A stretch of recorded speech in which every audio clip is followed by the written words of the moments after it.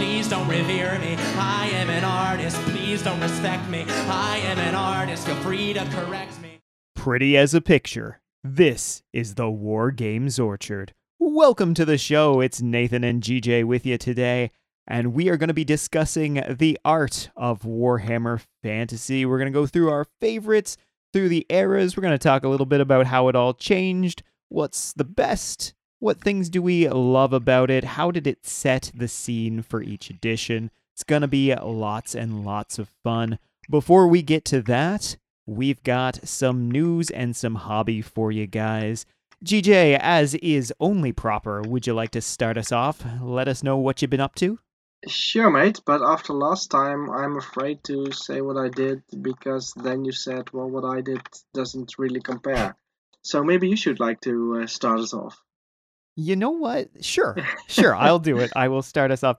And this is what I get for complaining. The unfortunate thing is I have almost no hobby. The one thing I did do, however, in the last week was I painted up a model for our Super Serious Paint Challenge. It's the first time in a few months that I've been able to participate, and I took a lull. I took a little sneaky break from all of the schooling that I am doing, and I painted up a Khorne Berserker. His name is Gorbral the Faithful, and he is controlled by the tentacle arm that he has that has replaced his left arm. I wrote a whole little story about him and how he was kind of blown up, and his a nearby spawn was blown up as well, and through some dark miracle, the part of the spawn fused with his body, and now this spawn is kind of impersonating a Khorne Berserker and trying to figure out what this whole thing is about, this whole being a Space Marine is about. But luckily, everyone in his warband is just as insane, so he fits in quite well, honestly. And I had a blast with this guy.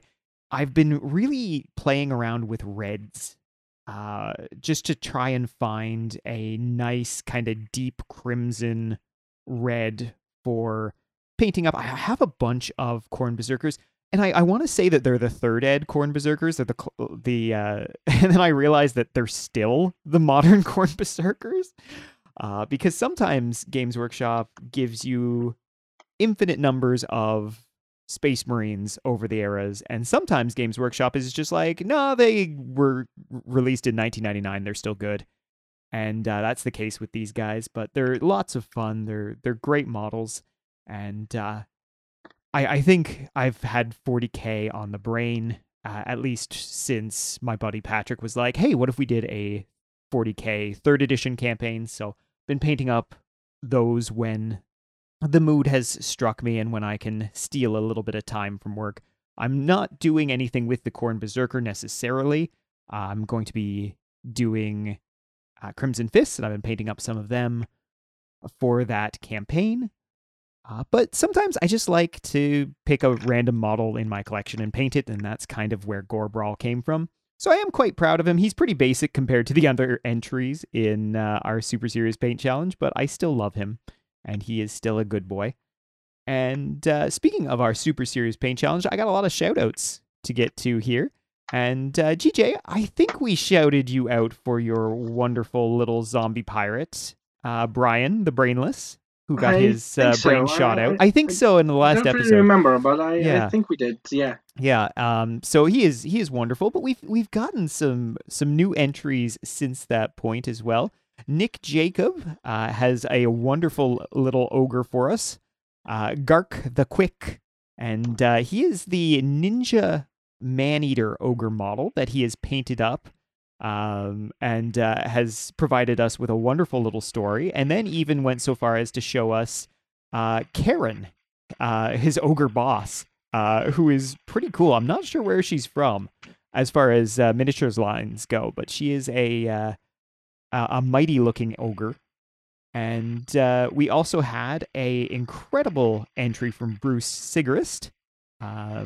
This is What's It, and he is a hopping mad orc shaman, savage orc shaman to be precise.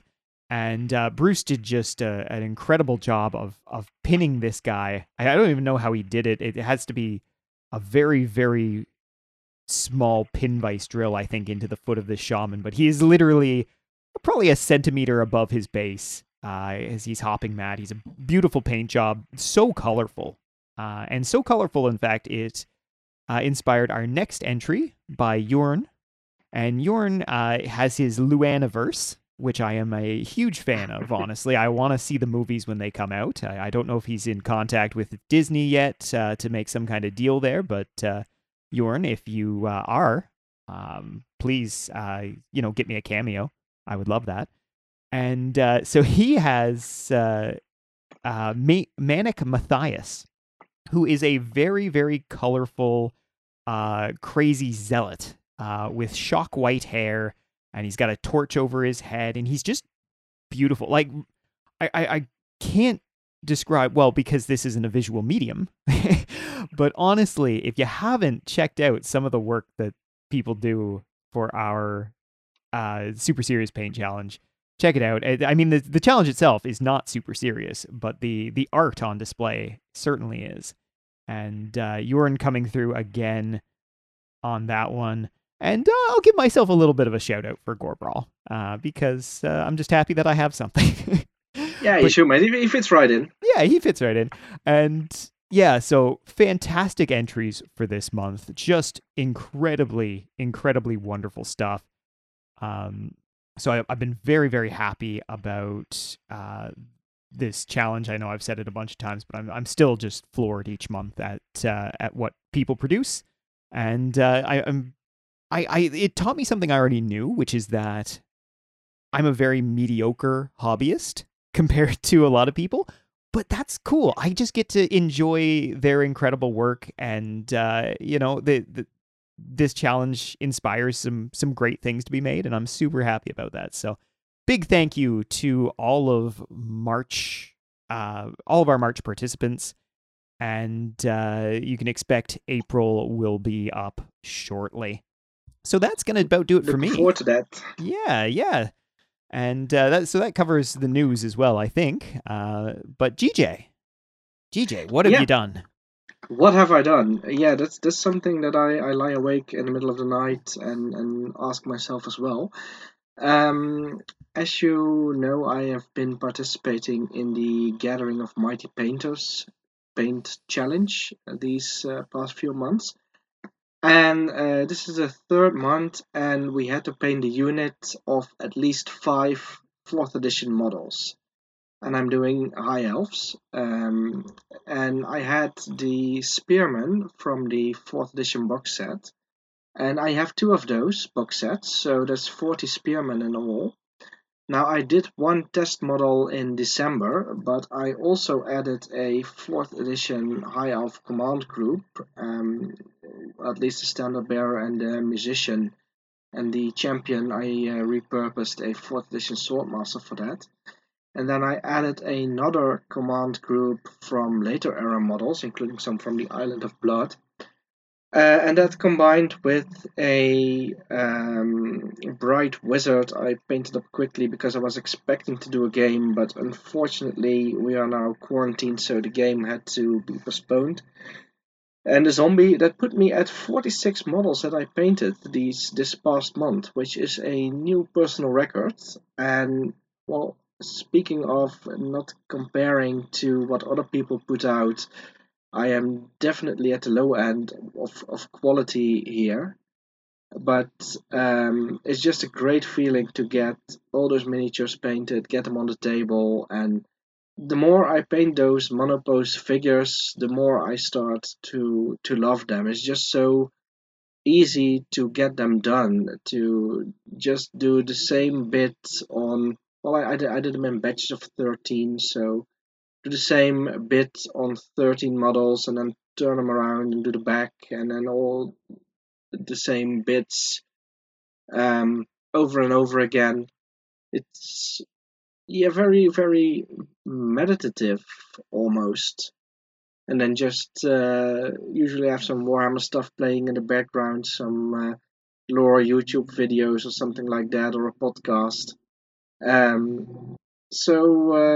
it's been a great month for me. I've had a lot of time to paint, and really happy about that. Awesome. That's so good. I know what you mean about those monopose models. I'm always such a huge fan. The high elf ones as well, I think, are, considering they came out in 1992, just so good because you can do a simple scheme and they look great. Or I've seen people who have just gone to town on them and they look great, right? They were just so well posed. Yes. And they've got just the right amount of detail, I think, that you can either go wild with them and make them something really, really good. But even if you don't have to have the time or the energy or the skill to do that, if you just paint them up, in a decent fashion, they still look great, right? And they look so good in a big block. Those spearmen, yeah, love them. Yeah, that's when I had my second batch done, I thought, wow, this is starting to look impressive. And then I had the third batch done, and then other people also thought it looked impressive. So now they've been posted for, at least for the time being, at the as the what's it called, the banner of the fourth edition Warhammer Facebook group, which is an honor in and of itself. Oh, that's so cool. I had no idea. I'm pretty sure I'm a member of that group. I'll have to check that out. Yeah, sure you are. Let me check real quick if they're still up, at least at the time of recording. But yeah, they are. Oh, And awesome. then I hadn't been consulted on this. They just I posted a picture and then they put it up. Even Brainless Brian is there, hiding behind one of the banners. And I said that, oh, if I had known that you were going to use the picture, then I would have picked a better background, because now I just had them on my this little cabinet with drawers in it, and in front of another drawer that holds my paint bottles. So it doesn't really look very good, but it's just a nice big block of pointy-eared elves holding pointy sticks. Nice, nice. You know what? I don't think I am a member of that group. I'm in 2 other Herohammer groups, but there seems to be an infinite number of groups on Facebook, so I got to be in like 30 Warhammer groups. It's wild. My feed is just nothing but Warhammer stuff, which is just Yeah, fine. which is as it should be. Yeah, I've yeah. invited you to the group, Oh, well, thank you. so Well, that is awesome, GJ. 46 miniatures in a month. I don't think I've ever come anywhere near that. I might have. no, neither have I. Yeah, my best might be somewhere in the 30s, I want to say. I painted my 5th ed Dark Elves in kind of a manic frenzy over the course of a month. Or, well, no, it would have been like 3 months. But I don't know what that would have worked out to. Yeah. That's another. I have a lot of the metal monopose Dark Elf Spearmen. They're the same kind of thing as the High Elf ones, where you're just, you get them ranked up and you're just like, man, these look so good, and secretly you're just like, I spent so little time doing this. All right, well, shall we move on to the main topic today? Main event. Yeah, let's do that. Oh, I'm looking at your elves here, GJ. They look great. Thank you. Nice, nice. I like the Swordmaster as the champion. He just works. He really does. Yeah, that's I scoured eBay for a couple of those command models, and I have another set of command models that I'm going to put in with my archer unit. Except that I'm still waiting also on a musician that Josh is going to send me from the Crown of Command podcast. And when I have that, then I have a full set of actual fourth edition command models. But as I was looking at eBay and then other places where to find these command models, I thought, they've got this Swordmaster. It sort of looks right. It fits in. And then I did the same with the 8th edition Swordmaster for the other command group, the Swordmaster Champion. I also used him and the Swordmaster banner, because when you have a couple of those Island of Blood sets, then you will have more command models than you have use for. So this was a good excuse me. This was a great way for me to repurpose them. Yeah, it was great thinking. And I'm not the only one, so I can't take credit for that. All right. Well, for our main topic today, we're going to be going over the art of Warhammer Fantasy, talking a little bit about how it changed over the editions and what we like, what we maybe don't like, and how each of these things kind of painted the picture of the old world, sometimes in very markedly different ways. To start things off, we're not going to do too much on the old Hammer era. There's some incredible art there. It's not, however, the eras that GJ and I are super familiar with. We will hit on it a little bit, though. For first and second edition, I just want to say that there is some incredible art that kind of inspires later pieces and even characters later on. You remember good old Harry the Hammer, the Chaos Warrior, gets his start on the first ed Warhammer rulebook and appears also on the second ed Warhammer rulebook. So things like that is worth mentioning.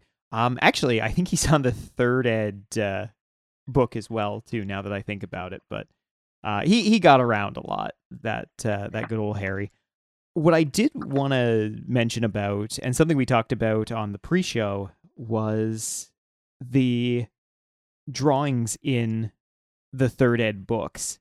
And they were kind of a precursor to something that we both love, which was the little cartoon drawings in the margins of the fifth ed books. But these were really cool. They were just little kind of almost pen and ink line drawings. And they were fun. They just kind of set the stage. There was a lot of things that were just hordes of dwarves or orcs or that kind of thing. And they really just made going through the rules, which can be a very dry and not super fun part of learning the game, it made it a little bit more interesting to be on those pages and look on those pages. Yeah, and I think those stylistically they also fit in really well with the whole typewriter font that they used in the second edition books. So it's just you can imagine someone actually sitting at a typewriter going over this text in two columns and then leaving some blank spaces for someone else to take up a black marker, one of those sharpies, and just um, draw some pictures there to fill up the spaces. It's Oh, probably not how they did it. The way the lines are typed, it's probably done on a computer because they are lined out both left and right. But yes, the way I imagine this is like well, what you also said on the pre-show. This tiny little company in England who is just starting out and making a game and don't have much of a budget, but they do want to put these materials out there. yeah, it's the kind of thing that feels really authentic to the era in which it was made. And of course it is, right? This art is all just done in-house by the guys there. And I love the way you set that scene there, because all I'm thinking about now is one dude furiously typing away on a typewriter. You know, you can hear like the little swish and ding as he moves the thing back, and then he'll furiously like pull a page out when it's done. Ink's not even dry, slams it on the desk next to him, and then you see on the desk next to him there's a guy just like doodling in the margins. And that's how I imagine that those books were made. I'm sure it's 100% not that case, but it is forever now how I feel that these were put together. That's how we're going to tell the story to our kids. That is how we're going to tell the story. And our kids will be like, why are you talking about this, you weird old men? One of the things I wanted to mention too was some of that early art really informs the look of the model lines to this day. If you go back and look at Night Goblins in the first edition, in second edition, you know, the little black hoods, the little black robes, and the grinning goblin faces, it's all there. Skaven, I've mentioned several times, came out as a fully realized species in third ed, and they really haven't changed much all the way to Age of Sigmar. It's wild. So you can look at that original art and you're just like, oh yeah, I know what all of this is. So it's really cool to see some of the stuff that was just, oh hey, this is a completed concept. We just got it in one. And then there's other stuff that evolves so far over the years. One of the things this Slan, for example. Yeah. I'm looking at them here now. They're just these upright frogmen with webbed feet, and they are slender, and they've got all types of weapons and a little bit of an Aztec-y feel about them. But the weapons in the pose were given to the sauruses, and the frogs were given a little bit of a more saturated fat diet. No kidding. Yeah, they really let themselves go between Old Hammer and Herohammer. There was a maybe they just decided they were going to live their best lives, and their best lives included not moving and just eating all the time. That's an interesting thing, because the Slans are so huge, but I have never heard of one story where they eat, or what they eat is described. Like, I'd love to know what the Slan eat. I mean, they're giant toads, so I assume, toads will eat just about anything. They're terrifying, but I assume they would be mostly like carnivorous, right? You probably get some big bugs in Lustria, so. But do the skinks just like feed them grubs and things? But they're also hyper intelligent beings that are basically alien. So maybe they eat things that we wouldn't even think of, right? Maybe there's some kind of like weird nutrient thing. That goes back to the whole spawning pools thing, right? Too, where that's just like super advanced genetic engineering goo.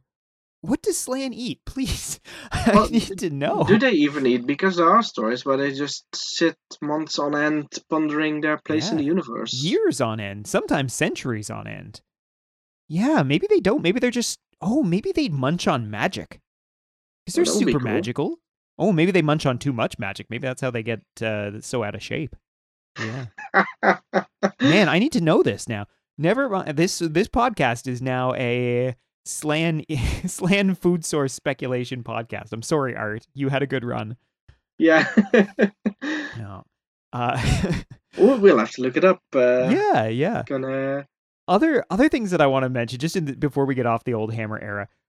If you haven't looked at this era, and I know a lot of people just missed this era, and I was one that missed this era for a long time too. And I was telling GJ before the show, the only reason that I got into this Old Hammer era is that I started doing this show and wanted to go further back than my knowledge allowed me to, where I started playing in 5th ed.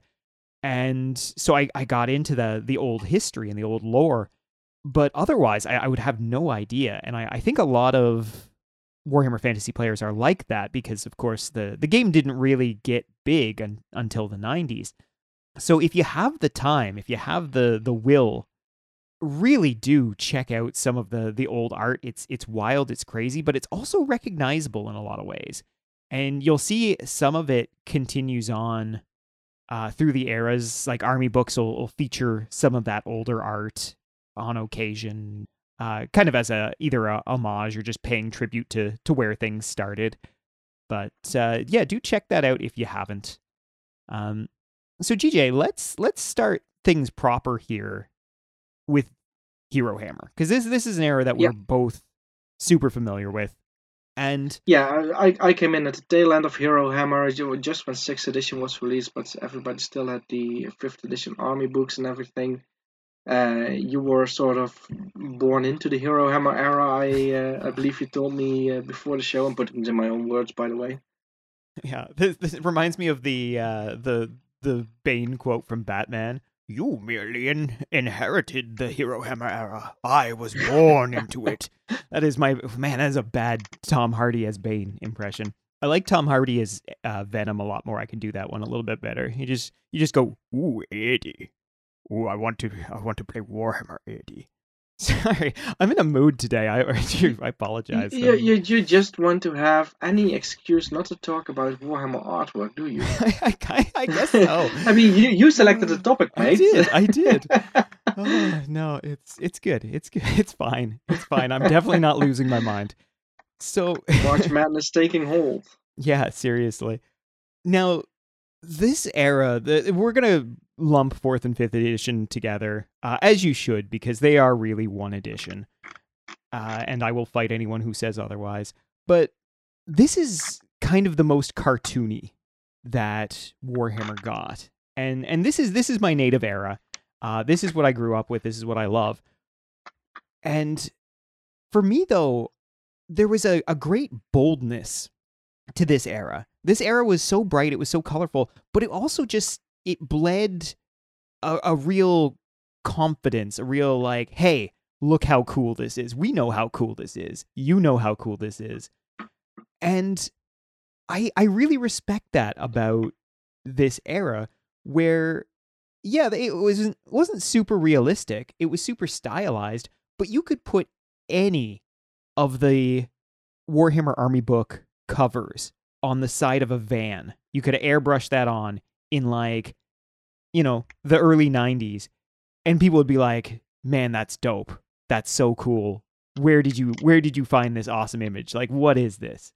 And I just can't get over how good the especially the covers, but the art in general, the Mark Gibbons stuff, the Wayne England stuff, I have all the time in the world for it.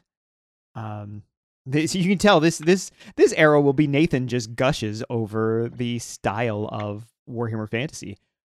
For me, though, it really set a tone, and that tone was, hey, this is fun. This is silly. We know this is silly, but we also think it's so cool.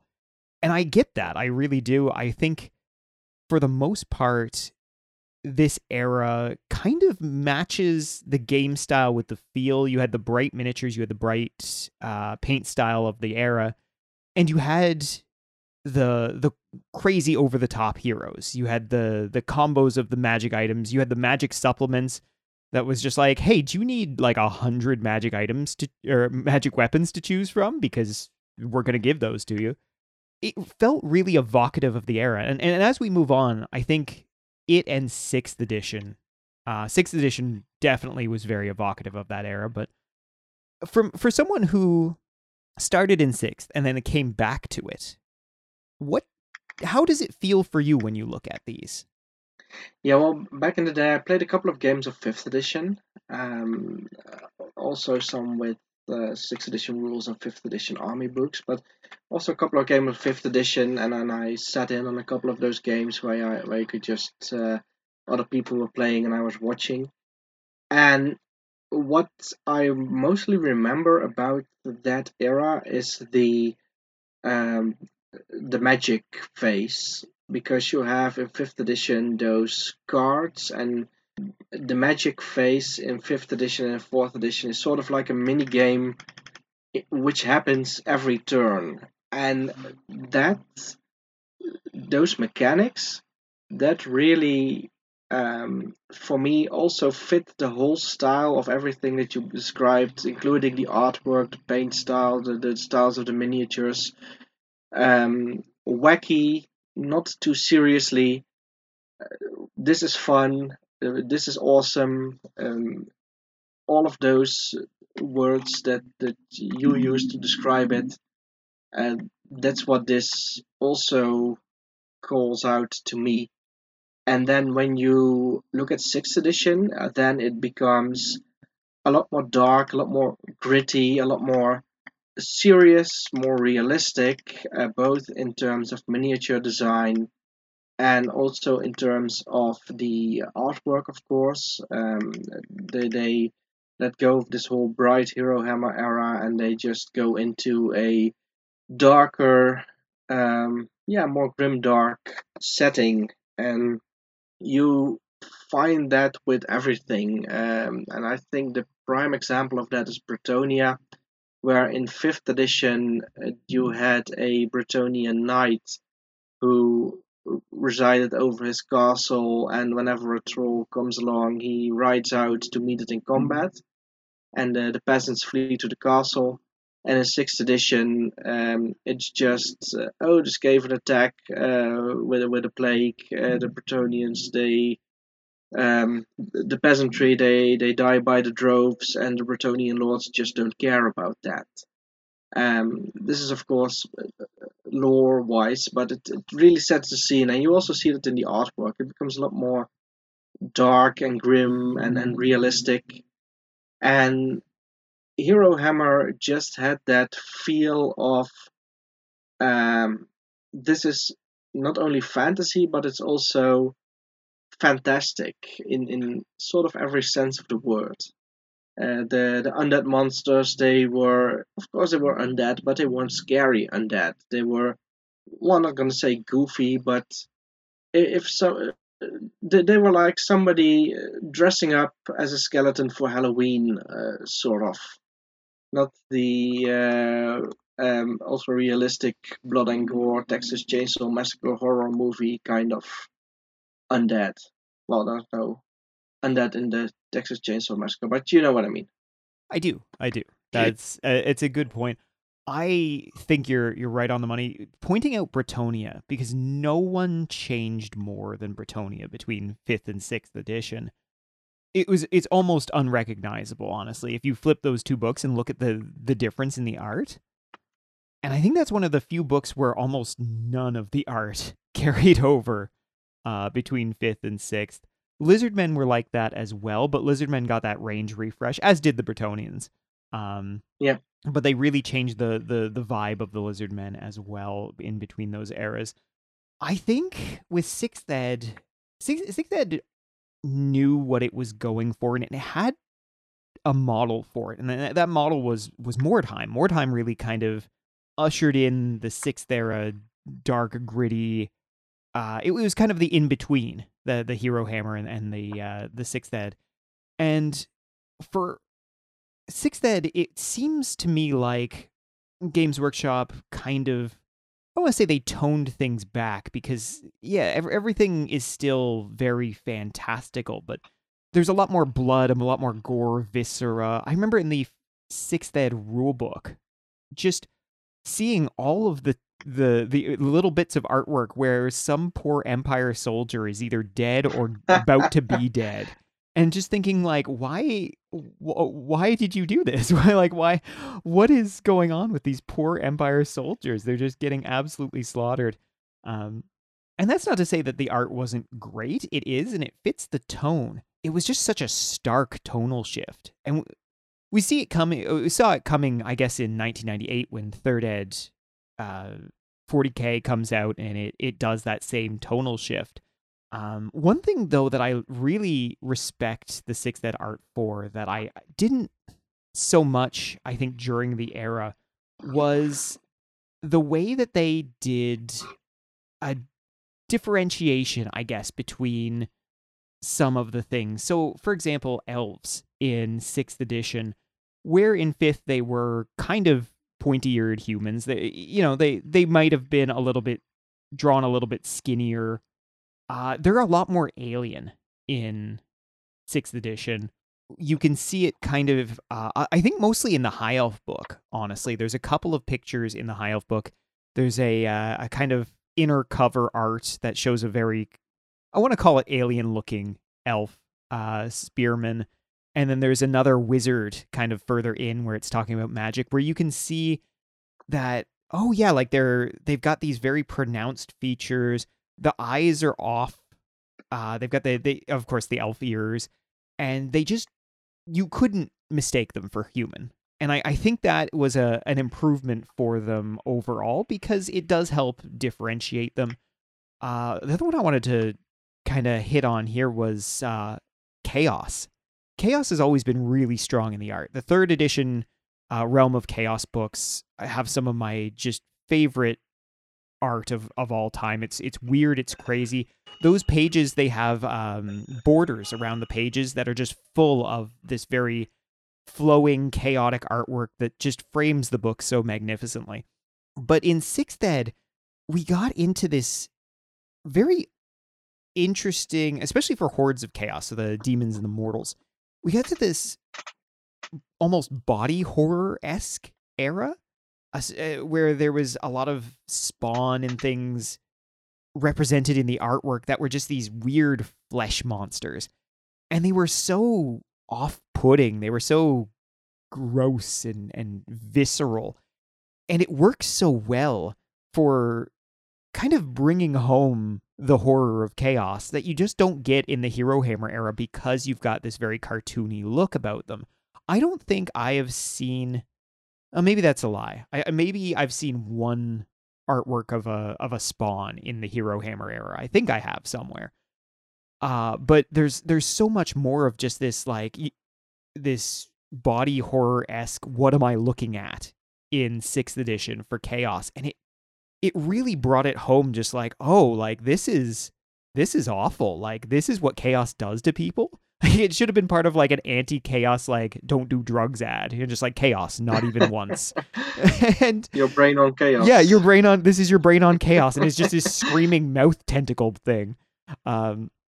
So that's really, really good. And I felt that the artwork represented this better than the miniatures did. Because the miniatures in 6th edition for Chaos Day and also for later eras, they still look sort of tame. And of course, you have the Chaos spawns, and yeah, you have some of the demons that look really creepy. But these things that are sort of unique in every way, with mouths erupting at places where they shouldn't be, and tentacles and fleshy protrusions, and yeah, it's difficult, of course, to get that in a plastic model kit, but I would have loved to have seen some more of those things on the tabletop to really encapsulate that the feel of chaos. Yeah, they certainly could have leaned into it more on the model side, and they didn't really. I did love the metal spawn of that era. Unfortunately, it was only a single model, right? So you had to do modeling work to it if you didn't want your spawn to look the same. And I'm of two minds about the modern era Chaos spawn, because it comes with a ton of really good bits and tentacles and eyeballs and all sorts of fun things that I think more kits should come with. But at the same time, you're always building off the same base, the same body. Yeah. So even though you've got arms in different places, you could put the eyes or the mouths in various places, they still tend to look a little samey, which is unfortunate. And I don't know if there's a great way that you could build a totally modular spawn. But I think with the technology that you have nowadays, if they were redesigning it, maybe you would get that. Although they also don't like multi-part kits that much anymore. At least modular multi-part kits. I shouldn't say that because the kits have gotten ridiculous. So you can build it one way, but it's in 90 pieces. Well, why is it in 90 pieces, Games Workshop? But yeah, I totally. But that was already with those big end times miniatures like Nagash. Yes. And, the Mortarks. Yeah. Yeah. How about 7th Ed? It's a weird kind of in-between one for me because it is. It has a lot of the vibes of 6th edition, but I think it borrows a little bit more of the fantastical than 6th edition does. And it seems like it's in a weird place. I mean, 7th was always in a weird place. It was always built. It was built off of 6th, but it seemed to just kind of make it a little bit duller. And I almost feel like that carried on to the art as well. I didn't feel that same energy that I felt in 5th and 6th edition, right? They're very different energies, right? So 5th edition's all about the cartoony, the bright, the awesome, and 6th edition was all about the grim and the gritty. And I felt like 7th edition was maybe a little bit lost between those two places. I don't know, maybe I'm crazy. What do you think? Well, there are several of the images in the 6th edition army book and the rulebook that are also ported over to 7th edition. But I do feel that in general, when I browse through the 7th edition book, it's a little bit more cleaned up. It's still that grimdark feel that they had in 6th edition, but it's a little bit more, I'd like to say less gory. It's more action shots and less poor Empire soldiers getting fragged in various creative ways. Yeah, that is it, right? You see less suffering of the poor Empire Oh, soldiery, but still a little bit. I well, yeah, see you here in the can't help not. that's is, by the way, one of my favorite pieces of artwork is in both the 6th edition and 7th edition. There's the one that goes with the regeneration special rule. You see a couple of river trolls being assaulted by Empire soldiers, and one of them just vomits once Empire dude full in the face. Um, since Orcs and Goblins were my first army, and this troll vomit attack, it really fit the theme of the Orcs, and it's nice. It's humorous, and then to have it see it represented in the rule book in such a way that's really nice. Um, it helps visualize it, even though maybe you shouldn't visualize it. And then there's bits of bones and then like fish bones in there coming out. Um, but in general, when you look at the 7th edition rulebook, most of the artwork is a little bit less gory, and there's a lot of box art in there as well, like the drawings you got like on the front cover of the army books, on the front cover of the boxes. Whereas in 6th edition, um, almost all the drawings, yeah, not gonna say all the drawings because you also got that what's that 4th edition Orc Shaman versus Altharion, Elves versus Goblins on the it's in there. The one that was on the cover of the 4th edition book. No, maybe not the book, but the army box, the starter set. But yeah, other than that, 7th is a little bit less gritty. Yeah. I'm honestly so glad that you brought up the river troll attack picture. It's the first time I saw it, I think, was in the Dark Shadows campaign packet. And I don't know if it originated there or if it originated somewhere else, but that picture always stayed with me because it's so horrible. Someone just thought about, okay, what would this actually look like to see if you came upon this scene? And just the Empire soldier covering his face after being vomited on, because you know that man's face is melting off. Like, you know that. That's awful, right? Like, it really struck home with me. And yeah, the soldiery attacking the trolls in the mud, and it just seemed so grim dark, so just horrible. Like what living in this old world would actually be, which is terrible. So I'm super glad you brought that up. But yeah, I agree on all points there. Once we get into 8th edition, the art, the art is really, really good. In terms of like quality, the art is very much in, I think, its kind of ultimate form. And it again, I think, even takes another step from that 6th ed era, where this brings back some of the color, but does so in a way that isn't cartoony like the Herohammer era was. So we get this kind of interesting look at the Warhammer world that is very detailed. It's also very colorful, and it's still quite violent, but it tends to focus, I think, on a lot of caricatures, a lot of, interesting single scenes. You see it a lot on the army books, right? Where each army book has a focused character that it's looking at.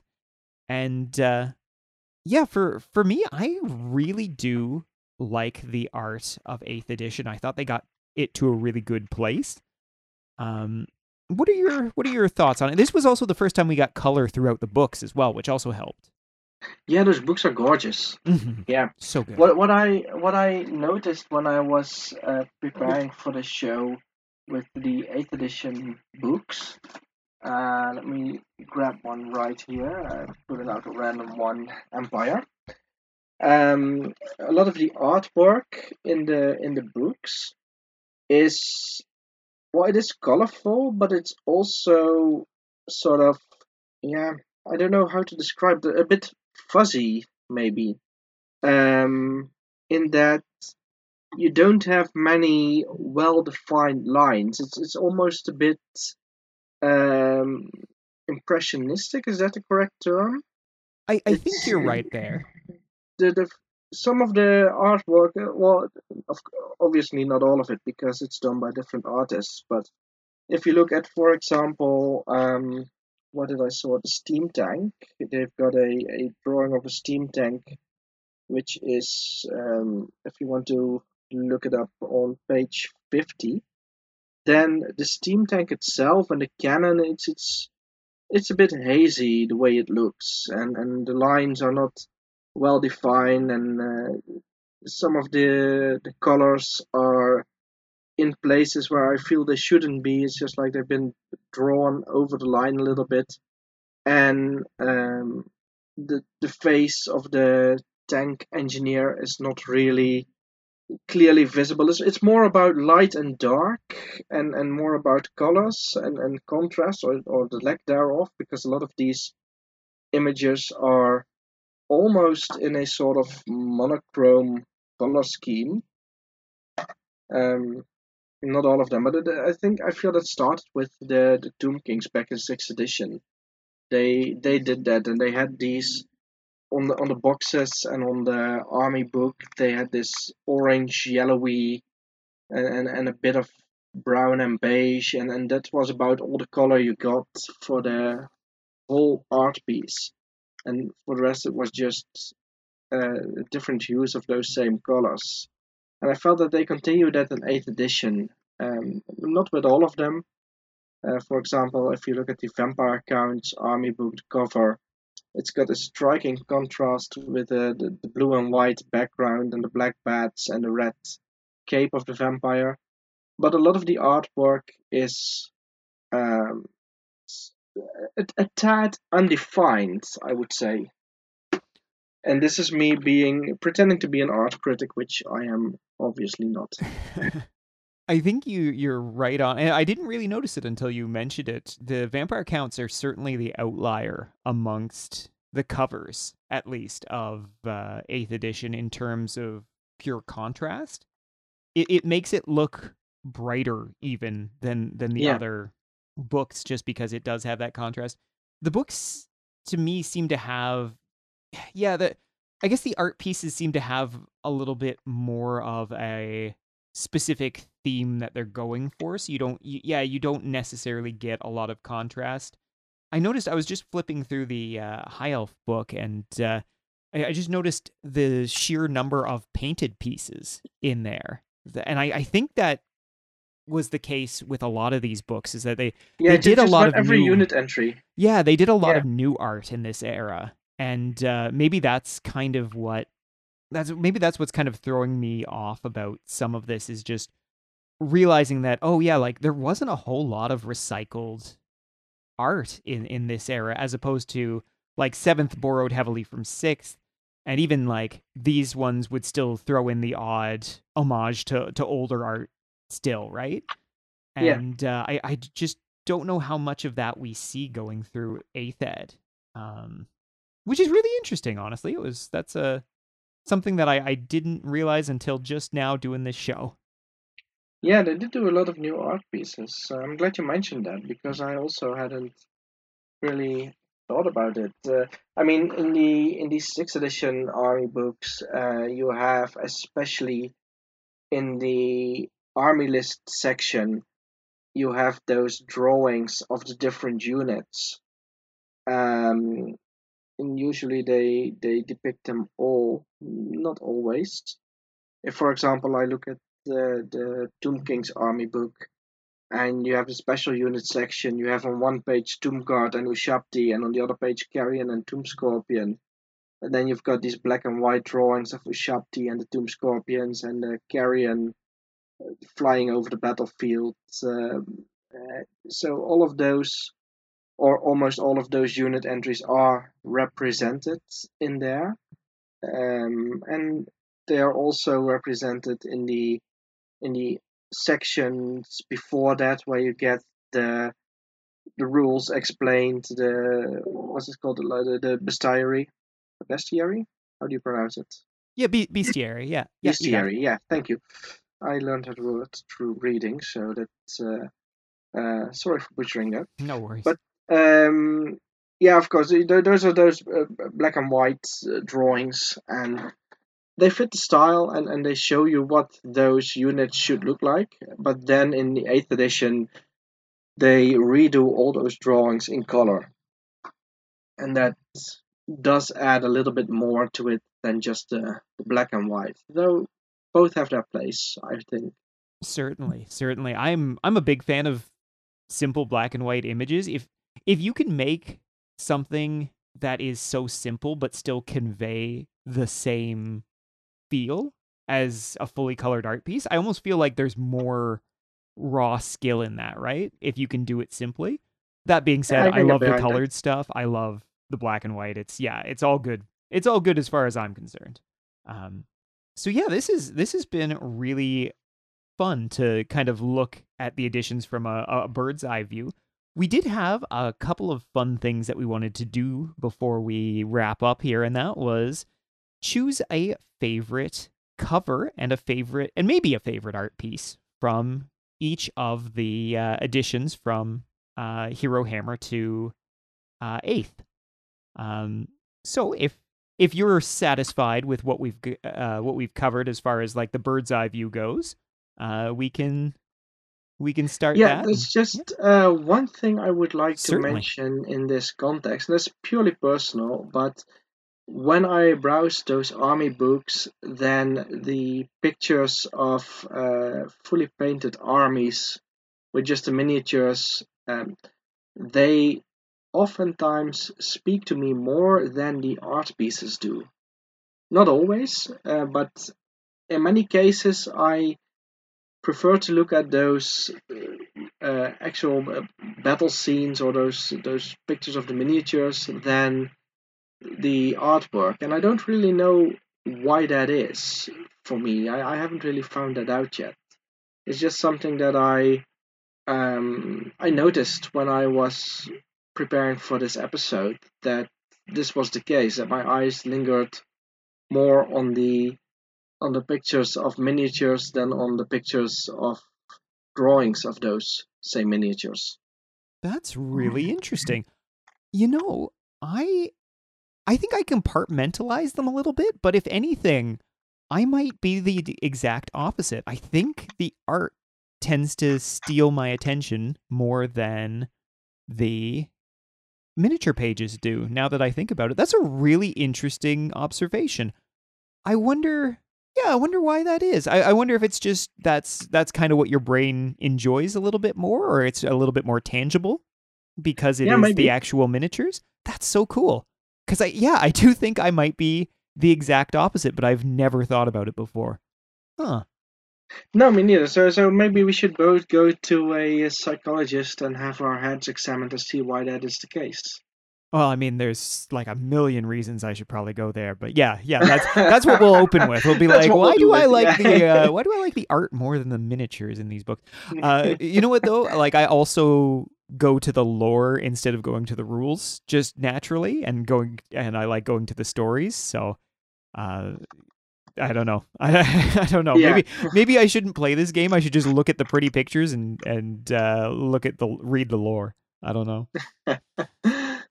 Yeah. All right, but yeah, this is something a bit of a bit of a sidetrack, but that's Yeah, no yeah, worries. All one of the right. things I noticed. All right, so Hero Hammer, what's your what are we gonna do first? Favorite cover? Oh my god. I guess it's like choosing between all of my favorite children. And I have so many children in Hero Hammer, GJ. It's wild.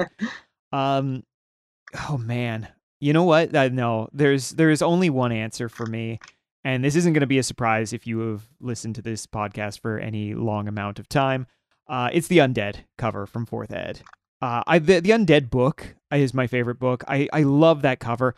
I love the spooky cartoonish skeletons. The way you described it earlier, like the dude in a skeleton costume, is so right, and I just love it so much. I love the medley of units that they gave you on the covers of the Hero Hammer era that kind of gave you a sense of what you would be finding within this book, right? You get all these guys. I love the necromancer. I love the bat-winged skeleton knight. It's so cool.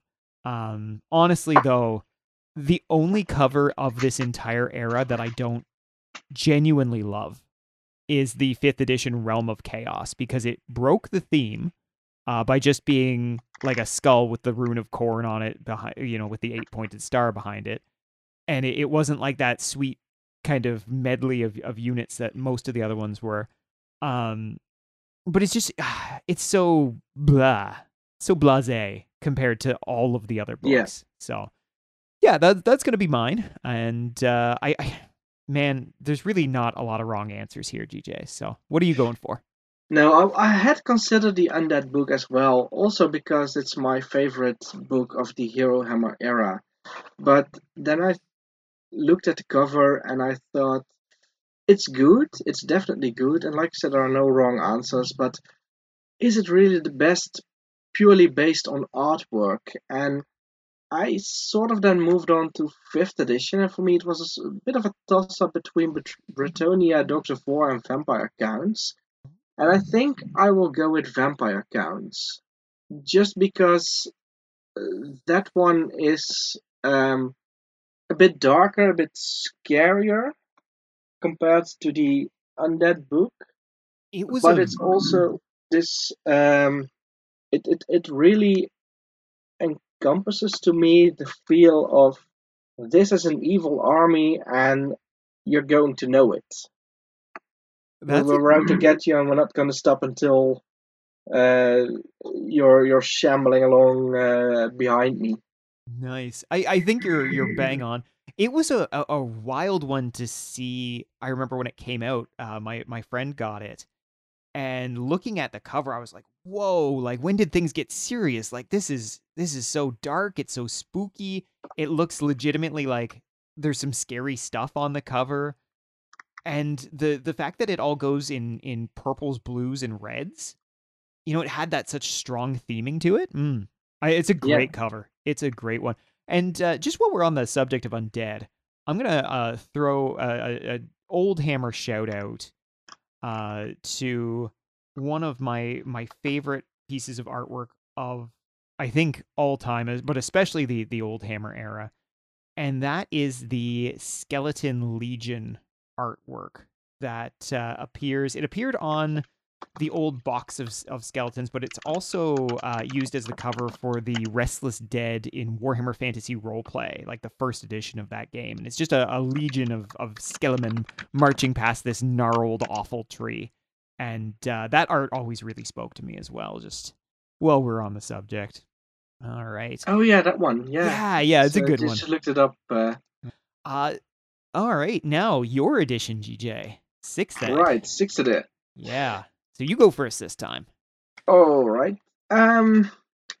Also a difficult choice. I feel also that there are no really wrong answers. Yeah, nothing heinous here. No. I have to think about this. I do want to say Orcs and Goblins, but that's because maybe I started out with that book, so that doesn't really feel fair. Because that's of course the cover that I looked at the most, but that big orc boss standing there behind those stakes, contrasted against the white mountain and blue sky. That's it's a toss up for me between Orcs and Skaven actually, because the Skaven book also I think really encapsulates the feel of the race with that what is it, that warlock engineer standing there, all those rats crawling about, a dead dwarf that is he dead? Is he dying? It's stuck in there somewhere, and they are in this overrun dwarf hold. I think I'm gonna go with Skaven. Nice. That's a great one.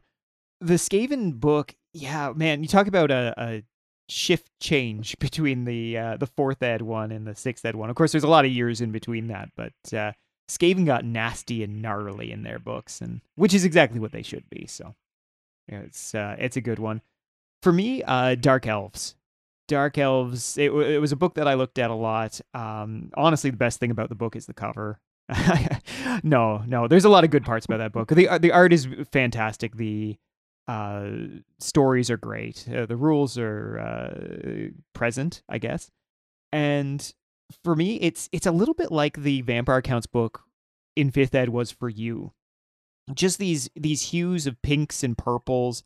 You get a little bit of high contrast there, but the whole thing's bathed in darkness. Everything looks just mean and nasty. Like you get the sense that like this is evil that you're looking at. This is just Yes. evil, and they're gonna come and they're gonna do bad things to you. And so that is an absolute favorite of mine. Close second has to be the Vampire Counts. I love the look of the charge of the white cavalry and the blood dragon vampire in the front. And honestly, point for point, I think the Vampire Counts has the best art within the book itself. I just adored that art, especially the Necrarch vampires, that classic Nosferatu look. Oh, so good. 6th ed Vampire Counts are just special in my mind. I thought they were the pinnacle of what the undead ought to be, unless you're going to combine both Tomb Kings and Vampire Counts. Which you should, but which you should, yes, yeah. Yeah, no, I remember back in the day when a friend of mine had that book, and I had Orcs and Goblins, and some other friends had other books, and I looked through this Vampire Counts book, and what really struck me was that some pages you just had a black background with white letters printed over them, instead of the usual black letters on a white background, and also the margins were a lot more filled in. The black penmanship, the black ink, it crept further towards the text than it did in other army books, and I think that really added to the look and feel of this dark, evil race that's basically just a bunch of dead people who have forgotten to be dead. I want that on the back of the next undead book that comes out for the old world. Just a bunch of dead people who forgot to be dead. That's a great summary. You know what? I hadn't thought about that, but you're right. The whole feel of that book makes you think that you're reading some kind of like, Necronomicon or Forbidden Tome or something. Forbidden Tome. What a great insight there. And I hadn't thought about that at all. That's a book. You know what? I used to have that book, and I don't know how I lost it, but I don't have it anymore, and that's one that I'm going to have to get for myself again. I don't really collect books outside of the Herohammer era, but there are certain ones that I very much would like to get my hands on, and that Vampire Counts one is certainly one of them. All right, 7th edition. 7th edition is where it gets a little bit harder for me because I'm not super in love with any of them, if I'm going to be honest. No. I can see what you mean. But that might also be the whole sort of stigma that 7th edition has acquired over the years. Yeah, and I mean some of it's fair, and some of it's probably a little bit of hyperbole. You know, we just remember how bad some of the books were looking at you demons. And yeah, for me, they just don't read as well, some of them. Like, you look at the Dark Elf book, for example. So the Dark Elf book did something very similar to what they did in 4th edition. You have a sorceress, you have a knight on a cold one, you got some spearmen and stuff. You don't have the bikini witch elf taking up all the foreground, unfortunately, but you know. But it feels less fun, less full of life. It just, I don't know, it looks a little bit more, I guess, banal, I guess is the term. Yeah. But yeah. It's sort of in between the funness of 4th edition as to the color scheme, but it's still got that dark feel. It should have the dark feel that 6th edition had, but they just don't manage it. Mm-hmm. You've got it there. You've absolutely got it there. I think for me, I'm gonna choose the Beastman book for my favorite one for this one. This is one that I feel like does do pretty well with having some fun character to it. You get to see the big Minotaur in the background. It kind of harkens back to the Sixth Ed, where you see a few, like an Empire soldier that you're just like, oh, that man's gonna die. And yeah, you get the big goat heads and stuff. I do like that one. There's a few that I think are pretty good. The High Elf one I think is pretty good. Vampire Counts, I don't know about the super shiny red armor, but it's still one that I have time for. I felt really disappointed with the orcs and goblins. Something about the size of the boar and the size of the orc, I don't know. It just didn't feel right from a, I guess, perspective of like how big things should be, and I don't know. There was something off about that, and yeah. So Beastman for me. I would also say Skaven's pretty good too. What about you? Yeah, well, I agree with you with the what the orcs and goblins. I like it in terms of the picture that's drawn and the idea that they are going for, and it harkens back also a little bit to that fourth Ed orc book with the boar boys on the front cover. But it's I think if you look at the orc, just the orc on the boar, it's fine. If you look at just the background, it's fine. But the combination of the orc, the huge orc on the huge boar in front of or actually next to all those tiny orcs in the foreground, that really doesn't work. And I feel they could have done a bit more with that. For me, I think I once again have to defer to the vampire counts. And well, sort of what we also already mentioned about the 8th edition book cover.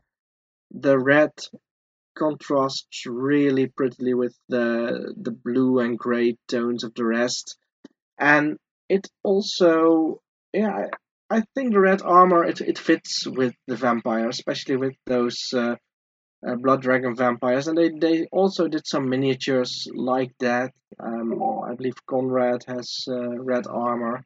Some of the blood dragons have red armor, and I think it's sort of also a way to distinguish your characters from the mass of rotting flesh and bone colored troops that you have.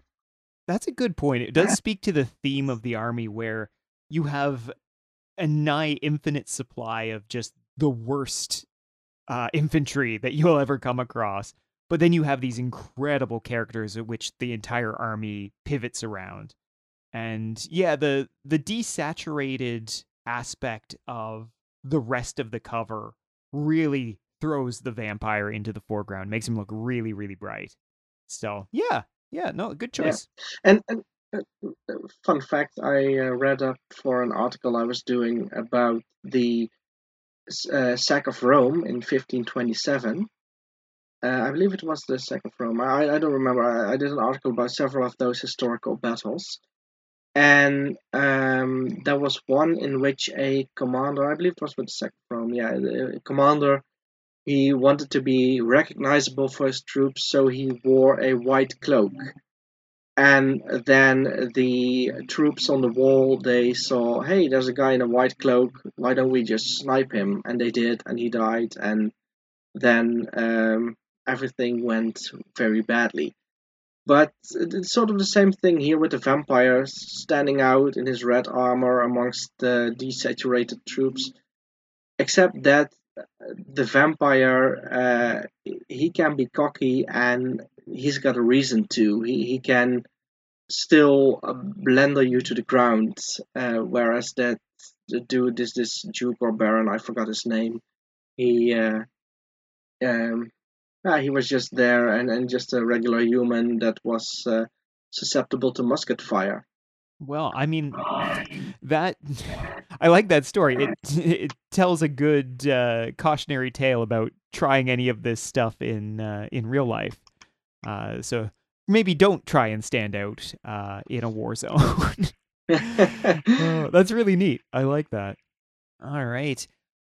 Let's finish things off in 8th edition here. What speaks to you in this era?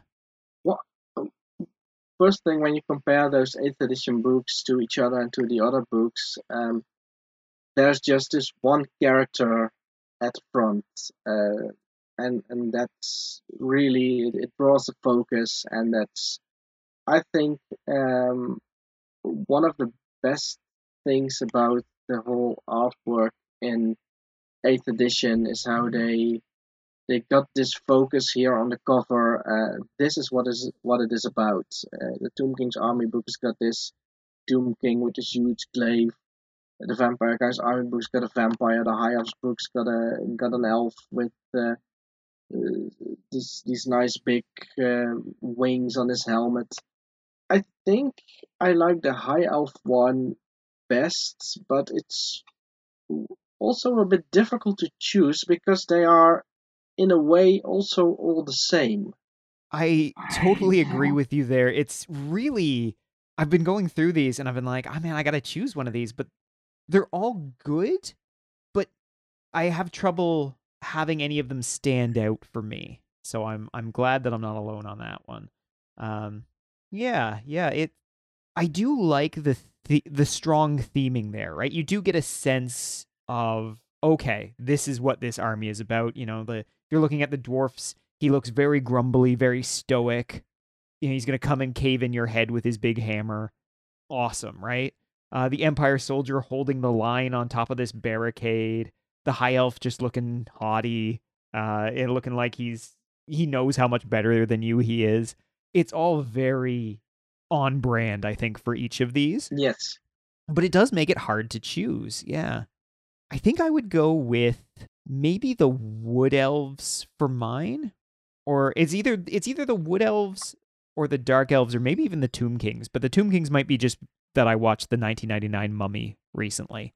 And so I've got that in my head. That's a good one. It's a fun one. Huge cult following, by the way. Yeah. No, I made the mistake when I was in class of talking to a couple other classmates who were big into those kind of movies. And I was like, yeah, I don't know how good of a movie it is, but it's super fun. And they got very offended by that. And I was like, no, I'm telling you, it's fun. I enjoyed the experience. I just don't know that it's necessarily a great movie. But they were hearing none of that. I'm going to go with the Wood Elves for mine. That's going to be... Yeah. Yeah. Yeah, I was going to say good choice, but yeah. They're all good choices. They're good all choices, good art. Yeah. What about you? Yeah, High Elves. Oh, the High Elves. Sorry. I'm going to go with the High Elves. My brain completely forgot everything after the Mummy, apparently. That's how you reset Nathan. All right. Well, maybe that means it's time to round off the episode. Yeah, I think it is. You know what? Art might be a topic that we can come back to at some point because there's so much here. I'm going to do one last shout out, and if you feel the need to as well, I just really wanted to say the Warhammer 5th Ed campaigns, Circle of Blood, Grudge of Drong, Idol of Gork, Perilous Quest, and Tears of Aisha have some of the best artwork I have ever seen in Warhammer. The art pieces that they chose to use for them are just so perfect. It's so encapsulating of the themes of those campaigns, and I love them so much. I think when I saw them as a kid, I immediately wanted all of them just based on the artwork. I didn't even know what they were about. I didn't know that they didn't come with miniatures or anything. Circle of Blood, I think, is incredible. It should have been a army book cover. It should have been, really, yeah. Yeah, it's so incredible. The winged helmet, white, and his glowing green sword. I'm just a sucker for an armored skeleton. That's it. Like, you want to get me on board with something? Show me an armored skeleton. I'm just like, yeah, that's so cool. But maybe we might come back to this topic at some point because there's so much more we could talk about as far as art goes. But we're just up against it today, unfortunately. Pick out each of the army books in turn and go through them and each of the rule books. Yeah. Someday maybe we'll do a deep dive that'll include the art on like each army book. That would be insane, but it might be fun. Was there anything you'd like to shout out before we end this one off? Well, yeah, for me it's what I sort of forgot to do in preparation, but I'm glad you didn't pick up on is the end times art. Okay. Yeah, it's not really a shout out. It's more like it's there, and it sort of continues, I think, on the theme of 8th edition. But I do really want to go back to the 5th edition rulebook with the little tiny drawings that they have on the bottoms of the pages. Let me see where Yes, my thank copy you. is.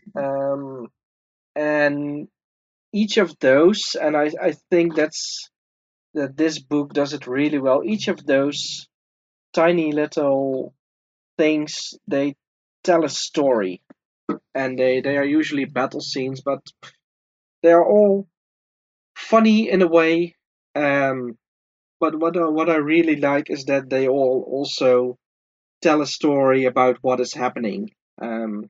Just picking out a random one here on page 22, you have a horde of orcs approaching a dwarf cannon embankment, and you've got a couple of dwarves sitting there. One of them's got his ears covered. You've got a cannon firing. It misses the orcs, but it blows the top off of the banner. You see the silhouettes in the background with some spears and an orc sword.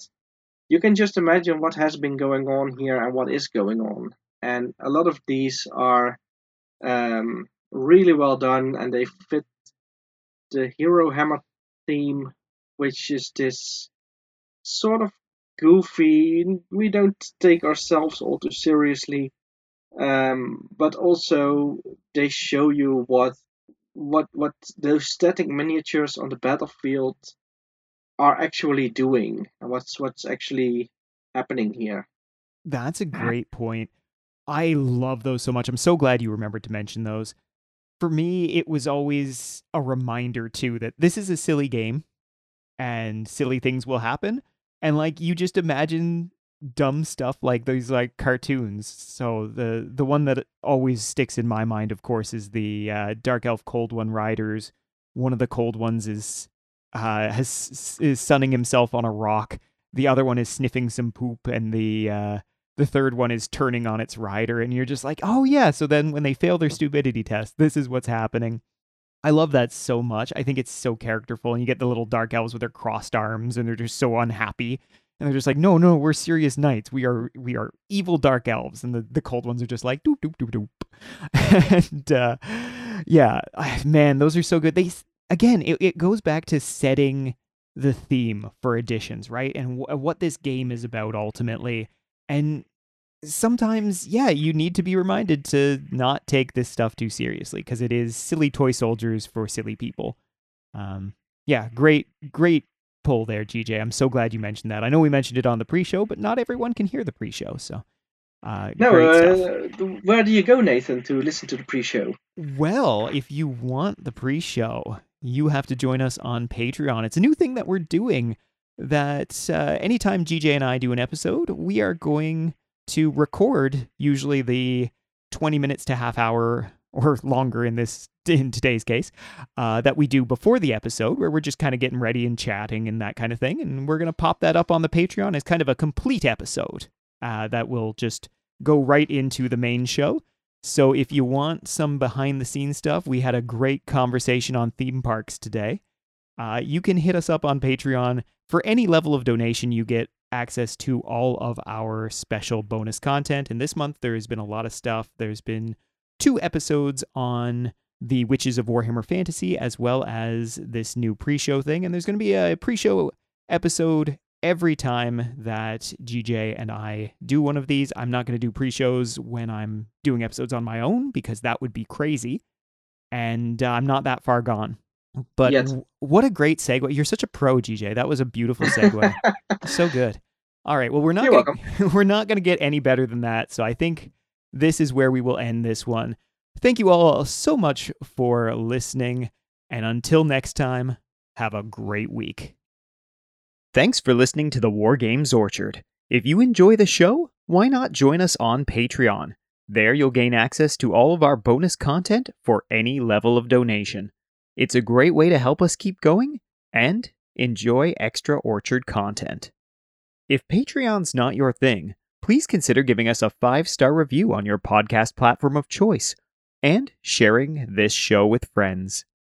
If you'd like to get in touch, you can find us on Facebook at The Warhammer Orchard and The War Games Orchard, or by email at wargamesorchard@gmail.com.